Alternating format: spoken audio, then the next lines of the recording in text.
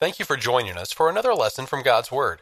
The West Huntsville Church of Christ at Providence is located at 1519 Old Monrovia Road Northwest, Huntsville, Alabama, 35806. Anytime you're in the Huntsville area, we hope you'll stop in and be part of our worship. Sunday morning worship is at 9 o'clock, with Bible class immediately following. Sunday evening worship is at 5. Midweek Bible study is held Wednesdays at 7.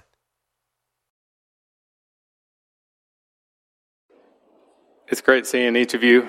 I know we're in the middle of the week. Some of you probably are having very busy weeks and are feeling tired. I was talking with James Weaver that there's a separate category of exhaustion for those with children under a year old. But I know you're eager to dive into God's Word and to grow from that tonight. So I really appreciate everyone who's here and those who are online who maybe can't be here with us.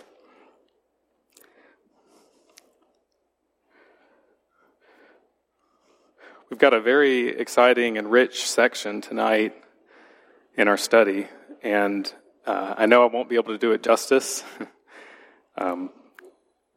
but we are going to cover it a little differently, kind of thematically to begin with, and then I'll try to touch on some key themes in some of the 9 chapters that we're going to go over tonight. Go ahead and start us off in a word of prayer. Our Lord and Father, we're grateful to you, God, that we're called your children, that you've redeemed us and brought us back to you through your Son, Jesus Christ, that he suffered and died for us and gives us a way to eternal life, and that we can have assurance of that eternal life through you. We thank you for this body that's here, for this family, that we can rely on each other and help each other and lean on each other during difficult times. We ask that you'll bless our study at this time, that we can grow deeply through recognition of your Son, Jesus Christ, and the work that he did for us. In Jesus' name, amen. So our roadmap of Isaiah, we are getting toward the end of the book. And so a reminder on this class, we'll cover this week this section, and next week the final 9 chapters, and then we'll have 2 classes on New Testament usage of Isaiah from the Gospels, and then I'll give you the option whether we want to discuss Acts or Romans. I have the material prepared for either one. As we talked about, this latter part of Isaiah is 27 chapters, and they're broken up into 9 sections by a dividing phrase that occurs at the end of 48 and 57. And so this section is focused, as you're well aware, on bringing into view the Messiah and what that means for Israel, who is coming out of exile under Babylon. And we begin to get a picture of the kingdom that Jesus is creating, spiritual Zion, that will come into full view next week when we cover the last part of the book. And so in these 9 chapters, chapters 49 through 53 deal with the restoration of Israel, but really mankind, to God through the power of a suffering servant. And there's mention, if we get there, that how his kingdom will enlarge beyond the physical borders of Israel. So this image is given with the exiles that come back, that more children come than can be held. And the people are surprised by this. So we'll read that and understand that a little better. But that includes the idea of both Jew and Gentile coming and being part of this kingdom, the church. Chapters 54 through 56 are chapters about Zion and really the Messianic age. God calling, inviting Israel to respond to that. But as we know from Isaiah's day, their hearts are hardened, and they, at least before the judgment and the exile, are not of a heart to respond. And so they're being called to respond and being told that in the days when these things are prophesied would begin to occur, then they would respond, referring to the church age and the ministry of Christ. And then in chapter 55, there's a call to the thirsty to come. Reminds us of Revelation 22, where it says, "Whoever is thirsty, let him come." And then in the same chapter 55, verse 6, they're urged to seek the Lord while he may be found. There's even mention of the foreigner and the eunuch specifically would be welcomed with equal service as part of this kingdom. And then in chapter 57, it deals really with the disobedience of the present day Judah. And so I want to mention in this section what scholars have recognized are three of the servant songs. We talked about one last week in chapter 42, but they've identified these servant songs that provide different aspects of the servant. We'll talk a little bit for a few minutes about what is meant by the servant in Isaiah. In three of these songs, it seems to be God speaking to his servant. And then one of the songs in chapter 50 is in the first person, where it appears to be the servant speaking of himself. Many Jews today even would claim the Jewish nation as being the embodiment of all of these servant songs, even chapter 53. And while it's true the servant of the Lord is attributed to Israel, we'll look at a few of those cases. We read some last week as well in chapter 41. That can't be the full story behind the servant, and we'll look at that, why that is. So I want to spend a few minutes on this theme of who is the servant of the Lord in Isaiah. I think this idea of the servant makes Isaiah as a book pretty unique, and even this section within Isaiah, it's really developed, and it's a unique aspect of these 9 chapters. And again, really starting in chapter 41, leading up to this. So there's a lot of information on this slide, and it may be difficult to read, but I've got some copies down here if you would like one afterwards.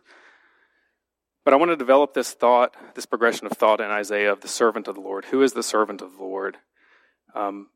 So in chapter 41, if you'll read 41, verses 8 and 9 with me. 41, verse 8 and 9. "But you, Israel, my servant, Jacob, whom I have chosen, descendant of Abraham, my friend, you whom I have taken from the ends of the earth and called from its remotest parts, and said to you, you are my servant. I have chosen you and not rejected you." So twice here, Israel is called the chosen nation, or is called the servant and a chosen nation. In what way was Israel a chosen nation? God chose Abraham, Isaac, and Jacob. They were called to be separate, set apart for God. It's true. Anything else? The channel for the Messiah. Right, they bring about the Messiah through this nation. So those are all really good answers. And so they were chosen to bring about the Messiah. And there's a few verses I read that indicate their mission could have been more than that. And we've talked about being set apart, but that they were actually supposed to be a light to the Gentile nations around them, to draw them to God or to point them to God. Now, I don't see that as being their primary mission, to be evangelistic in the same way that the church is in the first century, but their law had provision for proselytes to join Israel. And so in Exodus 19:4 discusses this idea some. Exodus 19, chapter 4 reads, "You yourselves have seen what I did to the Egyptians, how I carried you on eagle's wings and brought you to myself. Now then, if you will indeed obey my voice and keep my covenant, then you shall be my own possession among the peoples, for all the earth is mine. And you shall be to me a kingdom of priests and a holy nation. These are the words that you shall speak to the sons of Israel." So this talks about this idea of kingdom of priests and holy nations, a holy nation. in Deuteronomy, chapter 4, verse 6, this is speaking to the second generation that would go into the promised land. Deuteronomy 4, verse 6, talking about the law. So keep and do them, for that is your wisdom and your understanding in the sight of the peoples who will hear all these statutes and say, surely this great nation is a wise and understanding people. It goes on to talk a little bit more about this, but the idea is that the surrounding nations around Israel would recognize the power of their God, and through their lifestyle, they would be drawn in a way to God, to the true God. But what was the problem with this? Let's read. They became like all the nations around it. That's right. Let's read chapter 40, verse 28 of Isaiah. Isaiah 40, verse 28. It says, "But when I look, there's no one, and there's no counselor among them, who, if I ask, can give an answer." This verse is very similar. I've got a cross-reference to 59, verse 16, which you'll recognize, Isaiah 59, verse 2. Isaiah 59:16 says, "And he saw that there was no man, and was astonished that there was no one to intercede. Then his own arm brought salvation to him, and his righteousness upheld him." So Israel nationally dropped the ball on this mission. And that's not to say anything about ancient national Israel, but it's a symptom of general mankind, isn't it? Even from the garden. They couldn't uphold their national mission. And it kind of reminds me of Romans chapter 3, the argument that Paul would make in chapter 1 that the Gentile was wicked, in chapter 2 that Israel was, and then in chapter 3 he reminds Israel that your own scriptures, quoting from Psalms and Isaiah, condemn you, that just because you have this nationality that God's chosen you doesn't mean you're going to be righteous or be right before him. And so this mission that was given to them, they weren't able to uphold it. Mankind really isn't able to uphold it. And so you see the servant here is an incapable servant, this idea of servant being national Israel. And so God interceded on their behalf. His own arm brought salvation, as we read. If you'll flip over to Isaiah 48, there's promise and hope given to Israel in Isaiah 48. I'm actually not going to read this for time's sake, but 48, 8 through 10 talks about how you've been called a rebel from birth and that God would delay his wrath.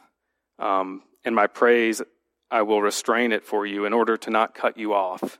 So he is not going to sever himself this covenant that he has with Israel. He's going to use that to redeem them and redeem mankind. And so flip over one more chapter to chapter 49. How would he do this? Let's read chapter 49. This is the second servant song that I mentioned, verses 3 through 7. "And he said to me, 'You are my servant, Israel, in whom I will show my glory.' But I said, 'I've told in vain. I've spent my strength for nothing and vanity. Yet surely the justice due to me is with the Lord, and my reward is with the Lord. And now says the Lord, who formed me from the womb to be his servant, to bring Jacob back to him, so that Israel might be gathered to him. For I am honored in the sight of the Lord, and my God is my strength. He says, 'It is too small a thing that you should be my servant, to raise up the tribes of Jacob and to restore the preserved ones of Israel. I will make you a light to the nations, so that my salvation may reach to the end of the earth. Thus says the Lord, the Redeemer of Israel and its Holy One, to the despised one, to the one abhorred by the nation, to the servant of rulers. Kings will see and arise. Princes will also bow down because of the Lord who is faithful and the Holy One of Israel whom I have chosen. So even in this passage, he begins in verse 3 by saying, you are my servant Israel. But then in verse 4, there's indication that God recognizes the failure for Israel to deliver what was promised, either for themselves or for the nations around them, to be that light. And so in verse 5, I would suggest there's a change that happens.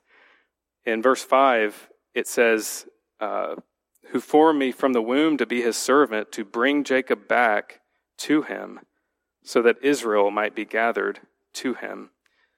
So who is the one who, he says, who formed me from the womb? Is it Israel again? Because how could Jacob redeem himself? It says that he would bring Jacob back.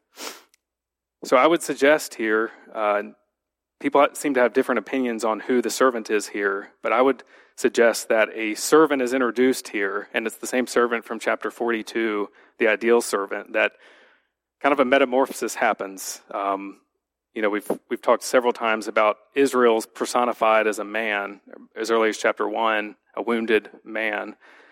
But this personified Israel becomes a literal man, becomes the Messiah who would bring back Jacob, because he's unable to do that himself. And this man represents the Messiah. He must accomplish the mission that Israel could not, to redeem not only them, it's too small a task just to redeem those of Israel, but to take salvation to the ends of the earth. Verse 7 that we read says that this servant, to the despised one, to the one abhorred by the nation. So the servant is despised by who? By the nation. What nation? Who's the nation in consideration in Isaiah? It seems to be to Judah, to Israel. And so this servant would be despised by Israel and Judah themselves. It says, yet kings and princes would recognize him and bow down. And so because of Israel's inability to carry out their mission, to deliver salvation, it really converges down to one man, one faithful Messiah that would do this, the suffering servant that's described in chapter 52 and in 53. And began really in chapter 42 that we read, that he would bring forth justice to the nations. He would not cry out or raise his voice, nor make his voice heard in the streets. That was from chapter 42. But we have this servant brought into the picture in chapter 52. And hopefully we'll get to talk about 52 and 53 a little more, but just to note a few items from chapter 52, verse 13. It seems to be kind of an unfortunate chapter break in that 53 doesn't occur at the beginning of chapter 52, verse 13, and proceed forward. But chapter 52 talks about how he will be high and lifted up and greatly exalted. Verse 14, as many as were appalled at you, my people, so his appearance was marred beyond that of a man. And then in verse 15 it says he will sprinkle many nations.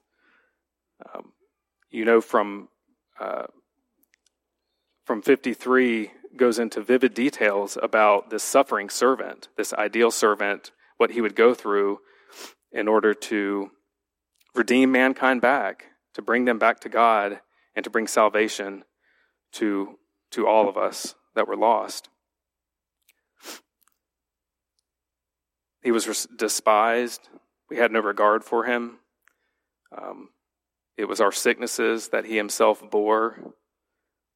Verse 5, he was pierced for our offenses, crushed for our wrongdoings.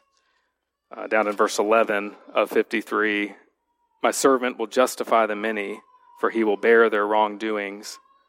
And then in verse 12, he will divide the plunder with the strong, because he poured out his life unto death.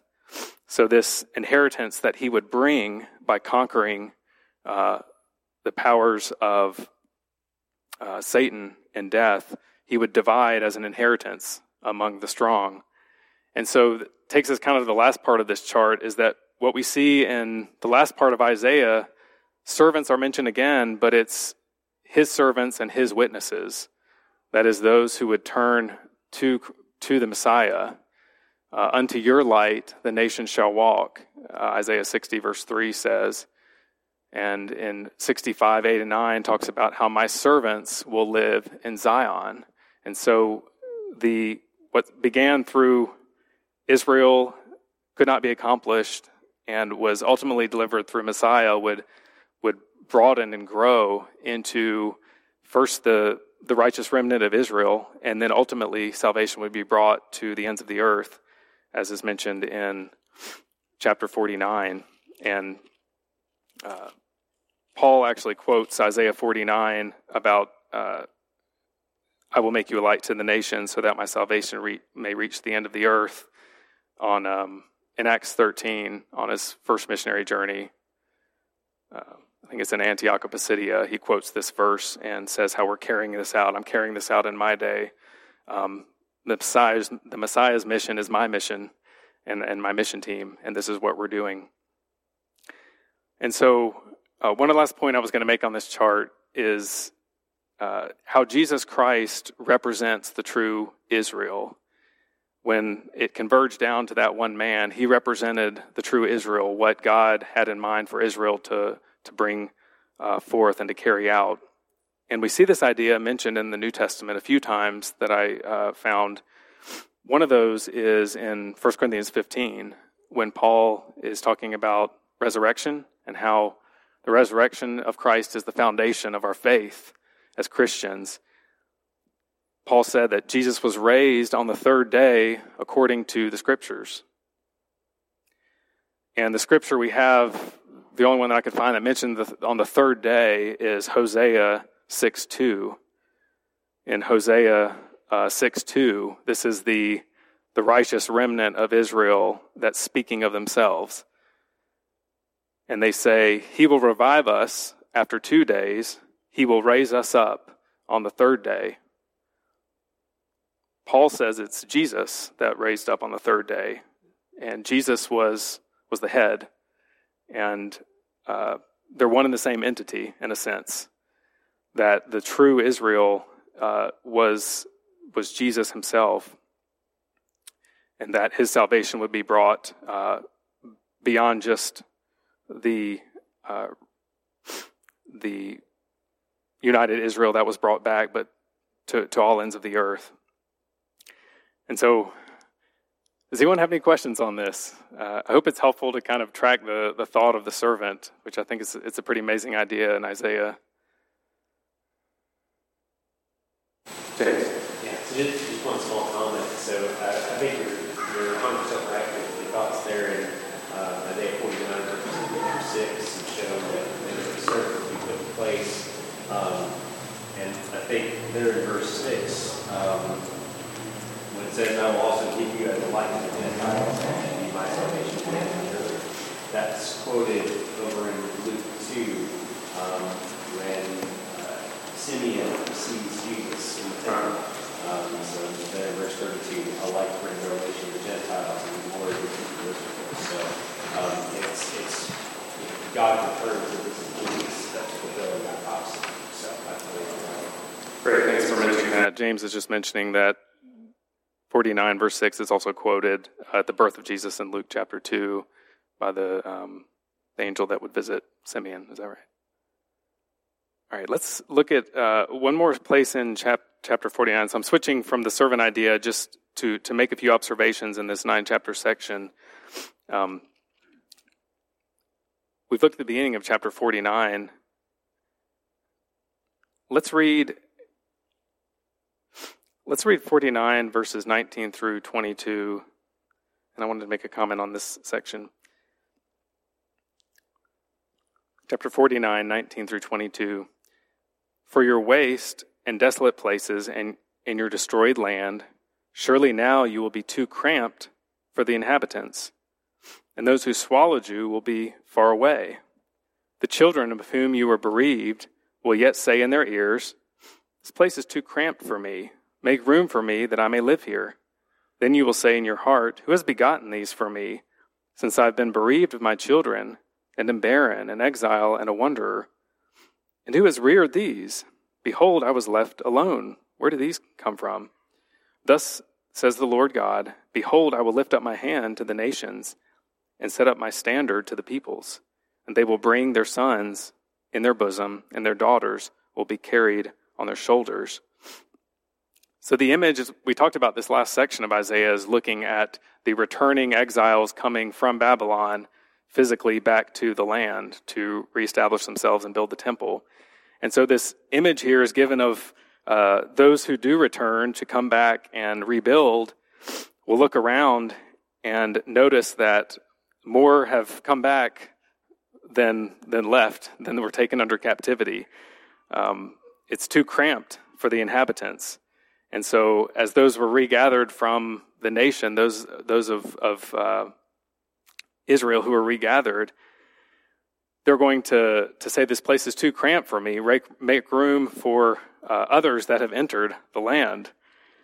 I want to read one other passage about this before I comment on it, and that's in chapter 54, verse 1 through 4. A similar idea is given. Chapter 54, 1 through 3.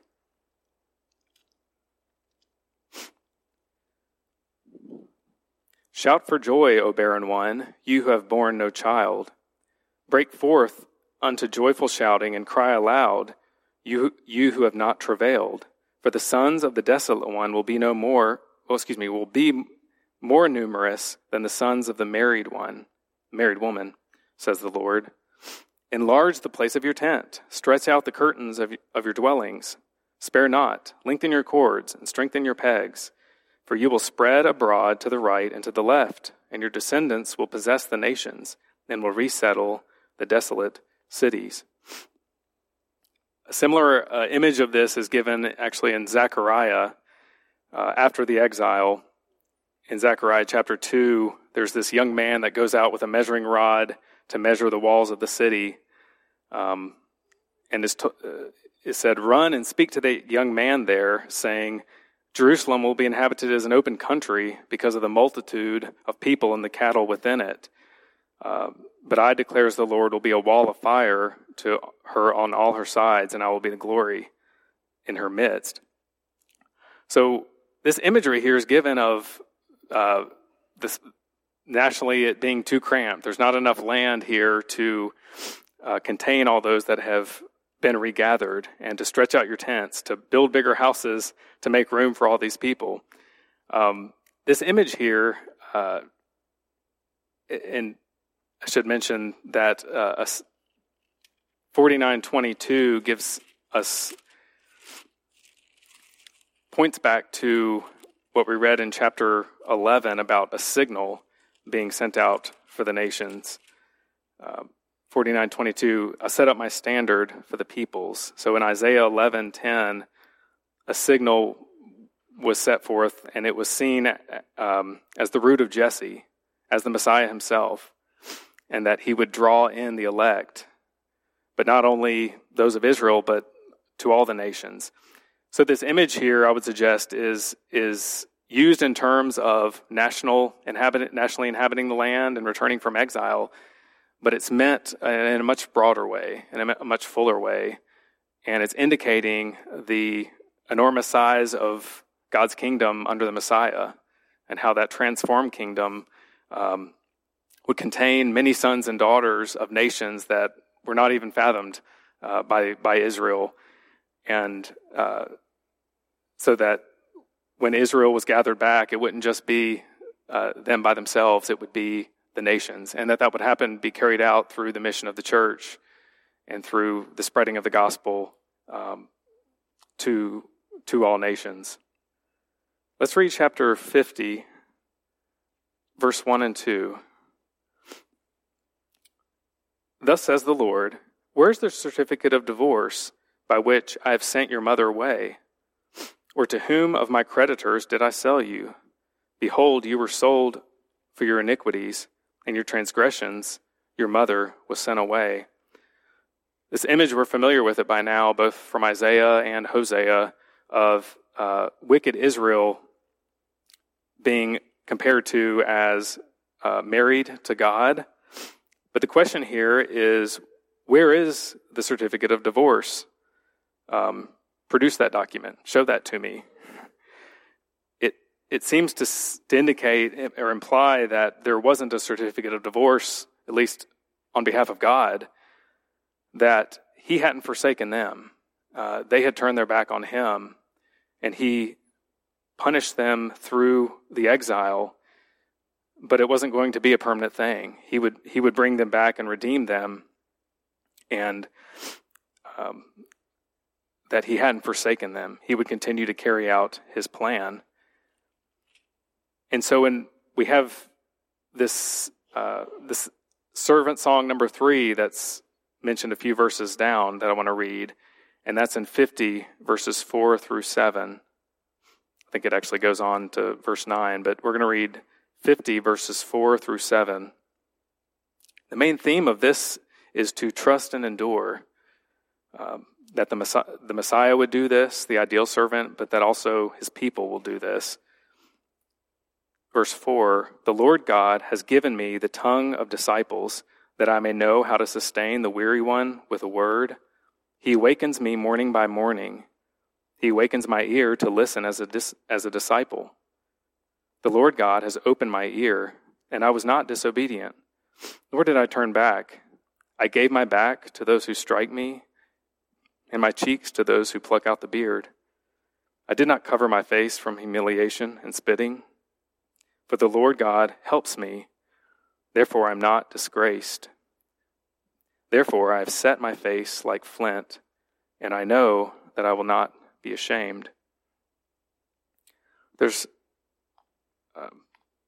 what seems to us clear allusions here to the Messiah, to Jesus Christ himself and what he would endure. This passage is not ever actually quoted in the New Testament, but we can see elements here that would then be picked up in chapter 53 and quoted. Seems to be maybe an allusion to this idea of setting my face like flint that I wanted to mention, and that's in Luke chapter 9 in verse 51. Luke 9:51 reads, as the day of his ascension approached, Jesus, the NASB says Jesus resolutely set out for Jerusalem. Some versions I read said, set his face on Jerusalem. He sent messengers on ahead who went into the village of the Samaritans to make arrangements for him. But the people there refused to welcome him because he set his face for Jerusalem. And so this idea of setting your face like flint, again, this is a picture of the Messiah himself being painted ahead of time, that I would give my back to those who strike me. I didn't turn it away. I didn't shun what would come to me. In verse 5 and 6, this willing compliance of a challenging and difficult demands that God would have for him. I let it happen. And then in verse 7, it says, for the Lord helps me. He helps me, even though he was taunted and jeered. And so I want to think about this for our own lives and this quality that Jesus possessed, how he set his face on Jerusalem to carry out his mission. And I would suggest that determination that he had wasn't his godly nature, but his human nature that was allowing him to do that. And we know that from the garden, right? The Garden of Gethsemane, and how he wrestled with being able to carry forth what he needed to do. And so we see the human side of it. And again, the setting a face like flint that the Messiah had, I would suggest, is his human side, that he was able to do that with his human nature.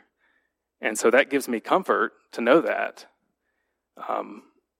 And so I think about it in my own life and in our lives. Have we set our face like flint when we face a challenge in life that can cause us to waver, can cause us our faith to be shaken. Knowing that God is with us, even during those difficult times, it can cause us to be strong. It can give us a strength that we don't have. And so, who are we going to focus on during those challenging times? Are we going to focus on the difficulty or on God? Jesus Christ, our Lord, he went through unbearable challenges, but he made it because his God and my God and your God were able to support him through this. And so during these challenges, we can look at how challenging we think something is, or we can look at how powerful God is. Verse 7 again says, "For the Lord helps me." And it ends with, "I know that I will not be ashamed." So we can get to this point in our own faith when we have this absolute confidence that if I do God's will and God's way, I will never be ashamed. And if we have that in our heart, we can have courage to get through any challenge we have. I hope that thought helps us during our week, and it helped me to think through it as well when I think and reflect on Jesus and on his determination. Any comment before I move on? Yes, sir. Yeah, how many have gotten to Isaiah 53? We have not gotten to 53. No. That's all prophetic about Jesus. That's great. But how come you still believe it? And what is their attitude? Or, I guess they have a traditional way to look at it?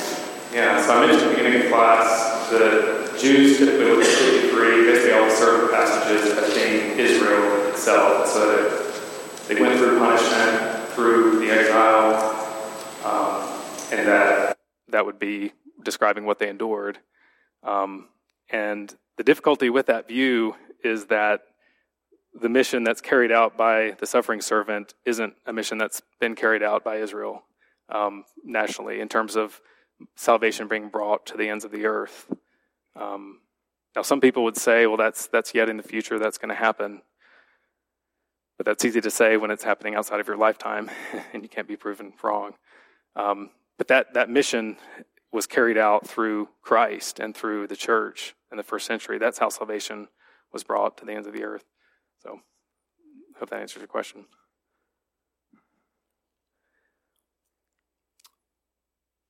I want to touch on something in chapter 51. We may not make it to 53. In chapter 51, let's read verses 13 through 16.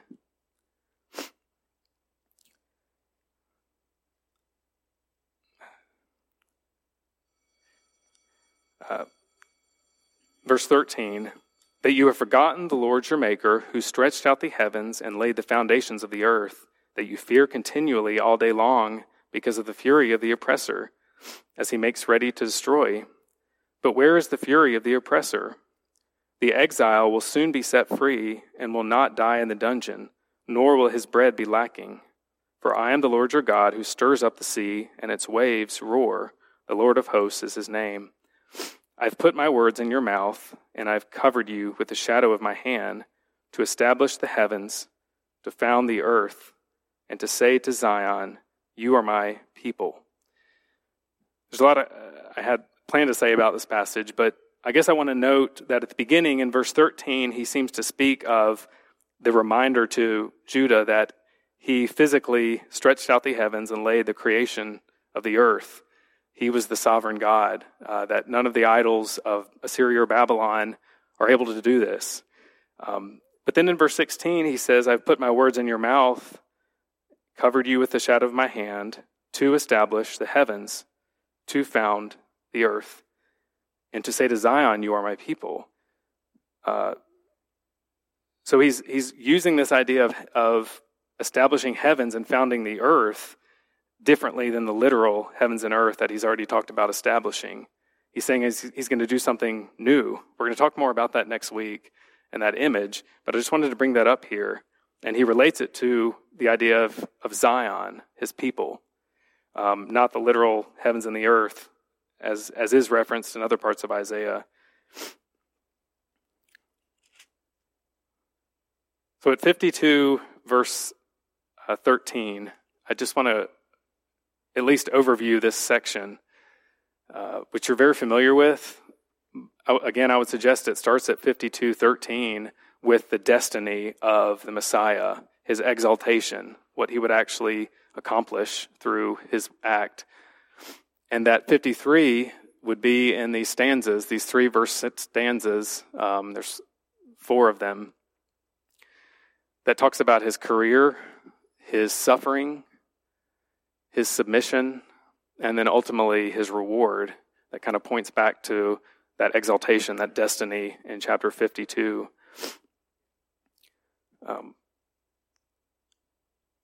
And so, again, I don't think there's necessarily should be a chapter break at 53, but it's all one continual thought here. It talks about in 52:15 that he will sprinkle many nations. Kings will shut their mouths on account of him. This brings to mind many New Testament passages, of course, that, for example, 1 Peter 1:2, Peter says that you may obey Jesus and be sprinkled with his blood. In Hebrews 9 talks about if the blood of bulls and goats, etc., how much more would be sprinkled, how much more would the blood of Christ cleanse you? And so the sprinkling of many nations would be what Christ would carry out through his sacrifice on the cross and his resurrection. And of course, an invitation for all to come and be a part of his kingdom. Let me just kind of open it up here because I think we're going to run out of time. But is there any specific passage in 53 that you want to highlight that you appreciate the most, or that you recognize as being something that's powerful in terms of how it's fulfilled or quoted in the New Testament?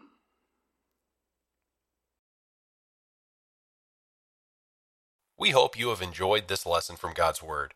If you would like to continue your study of New Testament Christianity, please send your name and address to World Bible School, West Huntsville Church of Christ, 1519 Old Monrovia Road Northwest, Huntsville, Alabama, 35806. Or if you prefer, send your name and address by email to wbs@westhuntsville.org.